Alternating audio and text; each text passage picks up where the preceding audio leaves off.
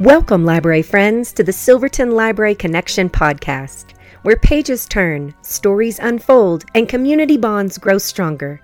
I'm your host, Misty Anderson. Join me as we dive into the world of books, explore the heart of our library, and uncover the pulse of our town's happenings. This is the Silverton Library Connection podcast. Get ready to be inspired, informed, and entertained. Hello, Silverton Library friends. Welcome to another edition of the Silverton Library Connection podcast. I'm your host, Misty Anderson, and the library director here in Silverton, Colorado at the Silverton Public Library. I'm so glad you joined us today. I am very excited about this topic because it's something that happens to me every single day, and that is the intersection of technology and literature. And what that means to me is, as a librarian and a library director being in the library all the time, I see how much technology is changing literature for the better. And so I wanted to discuss that today. So really, what I want to talk about is ebooks, audiobooks, and digital reading trends. So, the intersection of technology and literature has transformed the way people access and engage in books. We have the invention of digital formats such as ebooks and audiobooks, and readers like you and I have a more diverse and convenient options for consuming literature. It's crazy. So the first thing I want to discuss is ebooks. Okay, so like a Kindle, hate a Kindle, like reading on your iPad, think it's awful.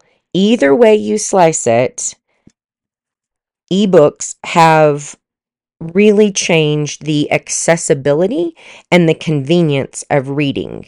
And it's made literature more accessible to a global audience. Readers can instantly download books, which eliminates the need for shipping or a visit to a physical bookstore. And the convenience has particularly benefited those with mobility issues or limited access to physical books. So if you're somewhere, and you're on this work trip and you can't get to somewhere where there's books, you can have it all on your digital reader. And so I think that's kind of why I initially jumped on the bandwagon of e-readers because of the capability to increase the font. But what I quickly loved was that I could have access to physical books anywhere. So like if I were on vacation and I'm like, I don't really like this book, I could like quickly get on their Wi-Fi, download a new book and have a new book right there. So the convenience is something that is very important to me. The second thing is it's like a portable library, right? You can carry your whole darn library in your pocket or your backpack. And so if you're traveling and you want a nonfiction book and a fiction book, and you're also working on a parent book club, and you're also reading a book in leadership for your job, you can literally have all four of those books right on your e-reader, and bam, it's so easy. I promise you this is not I'm trying to sell you on e-readers, but I do want you to open your mind a little bit in what they've done for a lot of people and what it might could do for you. Because quite frankly, I was a book-only girl up until, I would say, 4 years ago. So the experience I have is in the last 4 years. A lot of these ebooks often come with a lot of interactive features, such as like annotations. You can highlight and search different functionalities. I really like the highlighting when I'm working through, like, for instance, a parenting book club that I'm reading through, and I want to remember to discuss those things at the book club. I'll go through and highlight them in my e-reader. So those tools enhance the experience overall, and they provide readers with a new way to engage and analyze the text that you're reading, which is so helpful, especially when you think about, like, I'm not a student, but if I would have had this as a student, being able to go back and like click on it and see what something means and highlight it and dig into it more, that would have been so helpful because my textbooks were everything was highlighted. I was that girl. um, Digital platforms have also um, really helped the publishing process. And this is something that I really love. They've allowed aspiring authors to self-publish their work without traditional gatekeepers. And in turn, this has led to a surge in independent and, niche literature, which that's amazing. It provides all of us with a broader range of voices and genres. And so self-publishing has really, really benefited from the blow up of ebooks. And I've seen it, and I've read so many new authors just because of their ability to self-publish. So that's our discussion on ebooks. Again, like them, really want a paperback book. I believe there's a place for all of it. Sometimes I just want to read a physical book. Sometimes I want to get through my book because I'm so into it, and the Kindle helps me read really quickly because I'm excuse me, because I make it the largest font that they make available. And it is so true, and I've seen it with so many people. The bigger the font, the faster you read. And so if that's something, if you feel like tired eyes, or you feel like maybe your reading speed is slowing down and you're like, "Oh, I'm getting old," maybe it's just the font and you can increase the font. So an ebook would help you with that. Through the library, you can get the Libby app, and you can get a book on Libby for free, and then you can choose to bump it to your Kindle. And so if you don't have a physical Kindle, you can download the Kindle app and you can get that on your phone or your tablet. So if that's something that you're wanting to do, it's definitely accessible and free from the library. All right. The second thing we'll discuss is audiobooks, which is seriously one of my favorite topics because I am so over well, I didn't read it, I listened to it. No, sister, you read it, right? Reading in 2024 is audiobooks.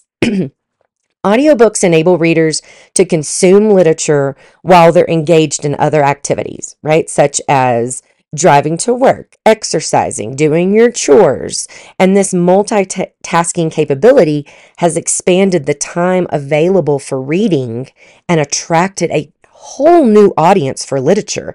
And I'll raise my hand and say, I'm one of those people. There are books I've gotten into that I would have never physically read, but I was like, you know what? I can listen to this.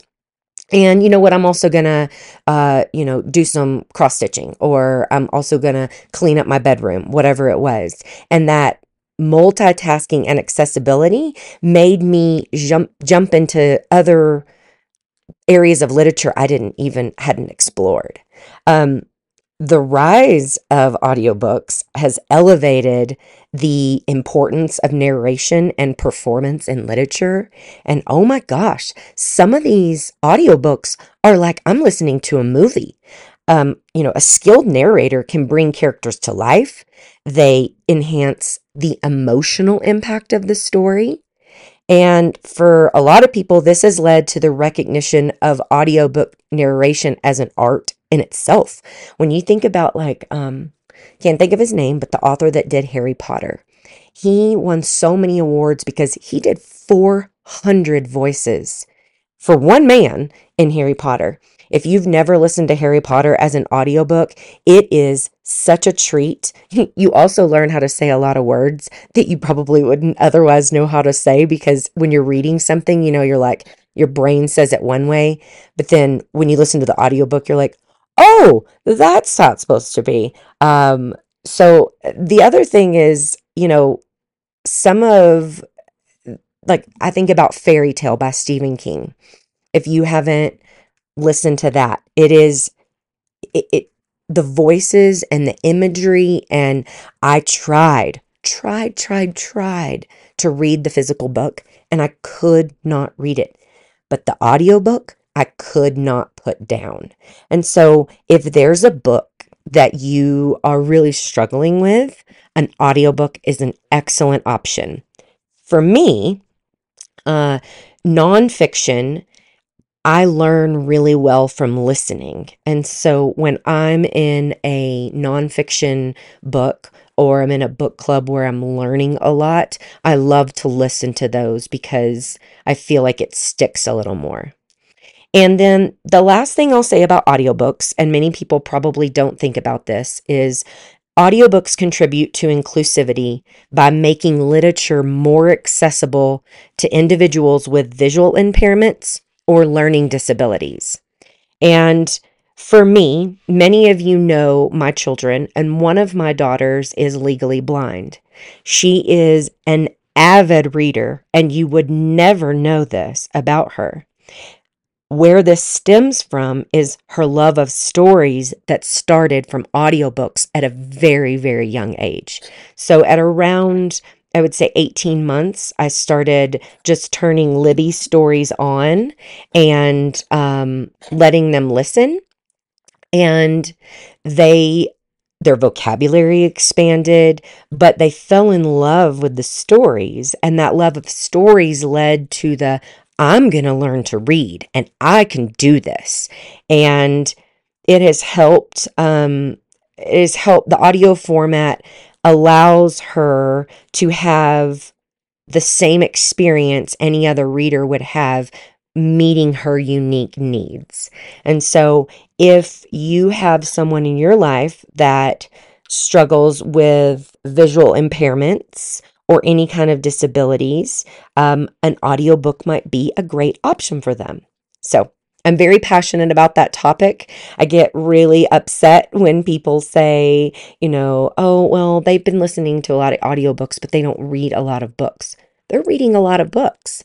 They're getting the love of reading, and that's where it all starts. And it makes it so much more accessible. All right, now let's talk about our last topic, and that is digital reading trends. So, some of you guys know, like there's a lot of subscription services out there. So, like Kindle Unlimited, Audible, and other ebook and audiobook services have grown significantly. These services offer you a vast library, but they come with a fee. And so Libby and the library and Cloud Library and Hoopla, if you have a Durango Public Library card, all allow you the same things that the Kindle Unlimited and the Audible and those other subscriptions will, but the library pays for it and you don't have to. If you are out there and you're like, okay, she's talked about Libby twice now, or Cloud Library, and you don't know how to log on to that, it's very simple. Bring your device up. If you need me to show you how to get an ebook over to Kindle, I'm happy to help with that too. And like I said on a previous podcast, if you are if you're a Silverton resident, you can get a Durango Public Library card for free. And they also have a service called Hoopla, which is another app for ebooks and audiobooks. All right, enhanced ebooks. So right now, this is a topic I wrote down. I made sure I wanted to talk about because I'm not sure if any of you have seen this yet, but publishers are starting to experiment with what's called an enhanced ebook that incorporates like multimedia elements and graphics and author commentary. And so these editions aim to create like a more immersive reading experience, especially for genres like nonfiction and like educational materials. I haven't personally experienced these, except I was at a conference and I was able to view some, and holy wow, it was like watching a 3D movie. Like things would jump out when you clicked on something. And so I could see how from like a learning or like an educational material, it would be really helpful. And then the last thing I want to discuss is book communities and social reading. So technology has facilitated this big growth of online book communities where readers can discuss and share their thoughts on literature. So, like Facebook for, literature. Social reading platforms allow us to connect with fellow book lovers. And for me, it fosters kind of a sense of community around a shared interest. The most popular one that you probably know of is Goodreads, which is actually owned by Amazon. And I've been using Goodreads for about 4 years. I have a lot of friends on Goodreads, and it's a good platform for finding a book, tracking how you're moving along in the book, keeping up with what your friends are reading, keeping up with what an author is doing that you like.